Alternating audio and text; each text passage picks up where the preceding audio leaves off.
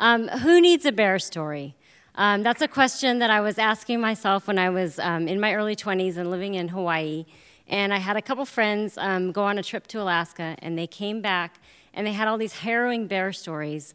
And I thought, and they were super fun to hear these stories, but I thought, how stressful. Who wants to hike around bears? No, thank you.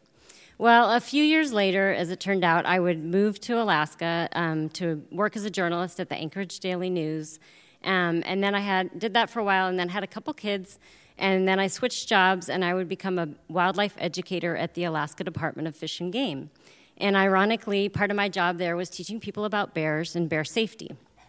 So I was not a bear expert, I was not a biologist, but I approached my job like a journalist would, and I read everything I could. I talked to a lot of bear experts, and whenever I had the chance, I would go out with the fish and game biologists out on bear calls. And some of you may remember Rick Sinnott. He was, I figured you would. He was the Anchorage area biologist at the time and a little bit of a legend. And probably you know this about him, but probably one of his least favorite things to do was when bears would get too bold around people or get into trash too often, he was the one that had to go out and shoot those bears. A part of my job there was I taught a lot of bear safety classes over the years to the public. And so all those bear stories in that time with the biologists came in handy. But inevitably, a lot of times people would want to know, well, have you ever had your own close encounter with a bear? And I would have to say, no, I never have. And I would say, if you do all the right things in bear country, you travel in groups, you make a lot of noise so you don't surprise a bear, and you keep a clean camp, then you probably won't have a bear story either. And, people liked that answer. That was a pretty good answer. But, inevitably they would sort of feel a little bit disappointed. Who was I telling them how to behave around bears when I hadn't had a bear encounter myself? So another part of that job was I would work with volunteers, and we would train them to go into schools to teach bear safety to kids. And one of those volunteers was a retired advertising executive and radio personality, and his name was Ken Flynn. And he had, some people know him too, probably, and he had this loud, booming radio voice. And you hear him on hold sometimes when you call businesses. And he and I became friends. We just hit it off and became friends. And he and his wife, Julie, invited us to their cabin near Talkeetna one summer. And we were super excited to go. Our kids were 5 and 7 at the time, and it seemed like the perfect thing to do. And to get there, we had to take the Hurricane Turn flag stop train. And it would let you off, and then it was about a 2-mile hike into the cabin. And the cabin was really small because they had to build it by hand, carry everything in. And so our plan was to set up 2 tents in front of the cabin, and I would sleep in one tent with one kid, and my husband would be right next to me in the other tent with the other son. So Ken, if you know him, he's a little bit of a jokester, and I remember on the way in hiking, he kept saying, ha, ha, ha, wouldn't that be so funny? You're the bear-aware person. Wouldn't that be funny if we saw a bear on this trip? And he said he had, been out there for decades, and he'd never seen a bear, but seen plenty of bear signs out at his cabin. So anyway, we had a great time. The hike-in was super fun. The day was super fun. But any of you who've had little kids before or know little kids know that if they get overtired or overexcited, they can turn into these little hellions. And that's what happened to us. Our kids were, started bickering with each other. The 2 boys were fighting, and then there were things getting thrown in the fire, and it was just general mayhem. And Ken and Julie were kind of looking like, what's going on? Because they hadn't been around kids in a while. So my husband and I scooped the kids up and got them to bed. And, we were in a hurry to do that so that we wouldn't get more and more embarrassed.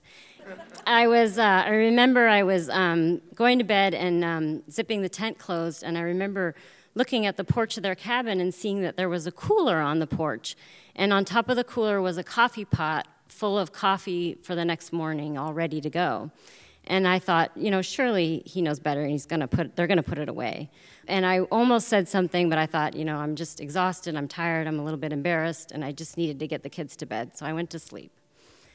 Well, around 4 o'clock that morning, I woke up for some reason, and I was the only one awake. I was listening, and I heard these footsteps near our tent, just little padding footsteps. I thought, it's not near the outhouse. That's a little odd. Who's walking around out there? And then I listened a little bit more, and I thought, it sure sounds like an animal, not a person. And then I thought, it sure sounds like a big animal. And then I thought, I'm pretty sure I know what that is. And at this point, my heart is totally thumping. And I try to wake up my husband, who's in the tent next to us, and no luck there. And so at this point, I've got my bear spray ready, and Elliot, our 5-year-old, is awake, and I tell him, my plan is, I think there's a bear out there, and my plan is I'm going to spray it if it comes close. Well, so I'm just listening and being quiet because I don't want to draw attention to the tent, and then I hear this crash, bang, and I'm pretty sure that, and I can't see because I'm in the tent, I forgot to say that, but I'm pretty sure what's happened is that the bear has knocked over the coffee pot off the cooler. And then what I'm really afraid is going to happen next is that the bear's going to start rummaging through the cooler, and we're going to be stuck in our tent, armed with bear spray, my husband asleep, and the bear is going to be between us and the cabin, and it's not a place that I'm relishing being. So at this point, I try to wake my husband up again, and he is kind of awake at this point, and I say, I think there's a bear out there, and he goes, darling, there's no bear. Go back to bed. So at this point, I'm like, I have got to look and see what's going on. So I get my courage up, and I unzip the tent. And sure enough, there it is, this beautiful, big, black bear. And it's probably as scared as I am because it just knocked over that coffee pot, and it's looking very perplexed and doesn't know what to do.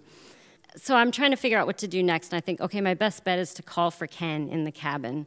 So in my best sort of loud but calm voice, I call out for Ken, and I say, Ken, I said, there's a bear out here, and I'm not kidding, and I need your help. So amazingly, he heard me, and he got up really quickly, and he kind of came barreling out of the cabin, and he swung open the door, and it made this huge bang against the side of the cabin, and that was enough to just scare the bear, the daylights out of the bear, and it ran across the field, but then it ran right up into a tree right next to the cabin. So it was still between us and the cabin, and it was still way too close for comfort. So I was trying to figure out what we were going to do next. And by this time, everyone was awake, and we were all looking at the bear and looking at Ken and trying to figure out what he's going to do. Ken's standing there on the porch of the cabin, and he's got his shotgun there, and I'm afraid he's going to use it. And what he does instead is he uses his cunning and his talent, and in that great booming radio voice, he says, hey, you, Mr. Bear, did you know that I'm here with Elizabeth Manning and she knows Rick Sinnott? And honest to God, as soon as Ken said the word Rick, the guy that kills bears, the bear peed this giant fire hose of pee down the tree and then ran off as quick as it could go. And that was the last we saw of the bear. So.